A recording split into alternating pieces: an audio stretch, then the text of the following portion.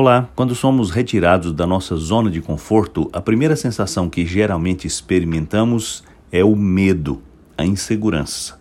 Foi exatamente o que aconteceu com o povo de Israel quando Deus, agindo através de Moisés, os libertou dos 400 anos de cativeiro no Egito.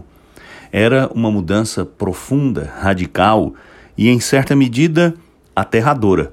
Por isso, muitas vezes, Deus declarou o seu cuidado com o seu povo. Reafirmou sua promessa de permanecer ao lado deles e os encorajou a confiar. É o que lemos no livro de Deuteronômio, no capítulo 31, no versículo 6, quando o povo se sentia ameaçado pelas nações das vizinhanças. O Senhor disse assim a eles através de Moisés: Sejam fortes e tenham coragem. Não tenham medo deles, nem fiquem apavorados, pois o Senhor, o seu Deus, vai com vocês.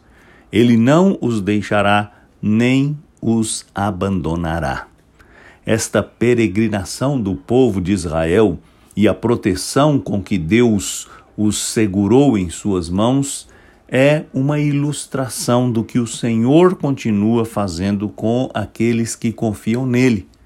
Jesus Cristo assegurou a mesma proteção aos seus discípulos. Não lhes assegurou uma vida sem lutas ou mesmo sem perigos, mas prometeu que estaria com eles, que não os abandonaria e que eles seriam conduzidos até naquilo que deveriam falar quando estivessem sob pressão. Como é bom servir a um Deus que nos protege, que nos guarda, que nos encoraja a continuar confiando. Portanto, se você está enfrentando um tempo de incertezas, se você está fora da sua zona de conforto, tenho certeza que é a hora de você olhar para o nosso Deus nas páginas da Bíblia Sagrada, crer em seu Filho Jesus Cristo, o Salvador, e receber dele esta proteção e esta segurança que somente ele pode dar. Eu sou Aguinaldo Faria, pastor da Igreja Presbiteriana da Moca em São Paulo. Vamos orar.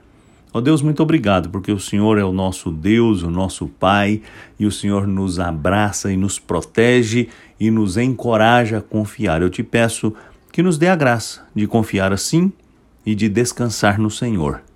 Eu te agradeço por este privilégio em nome de Jesus. Amém.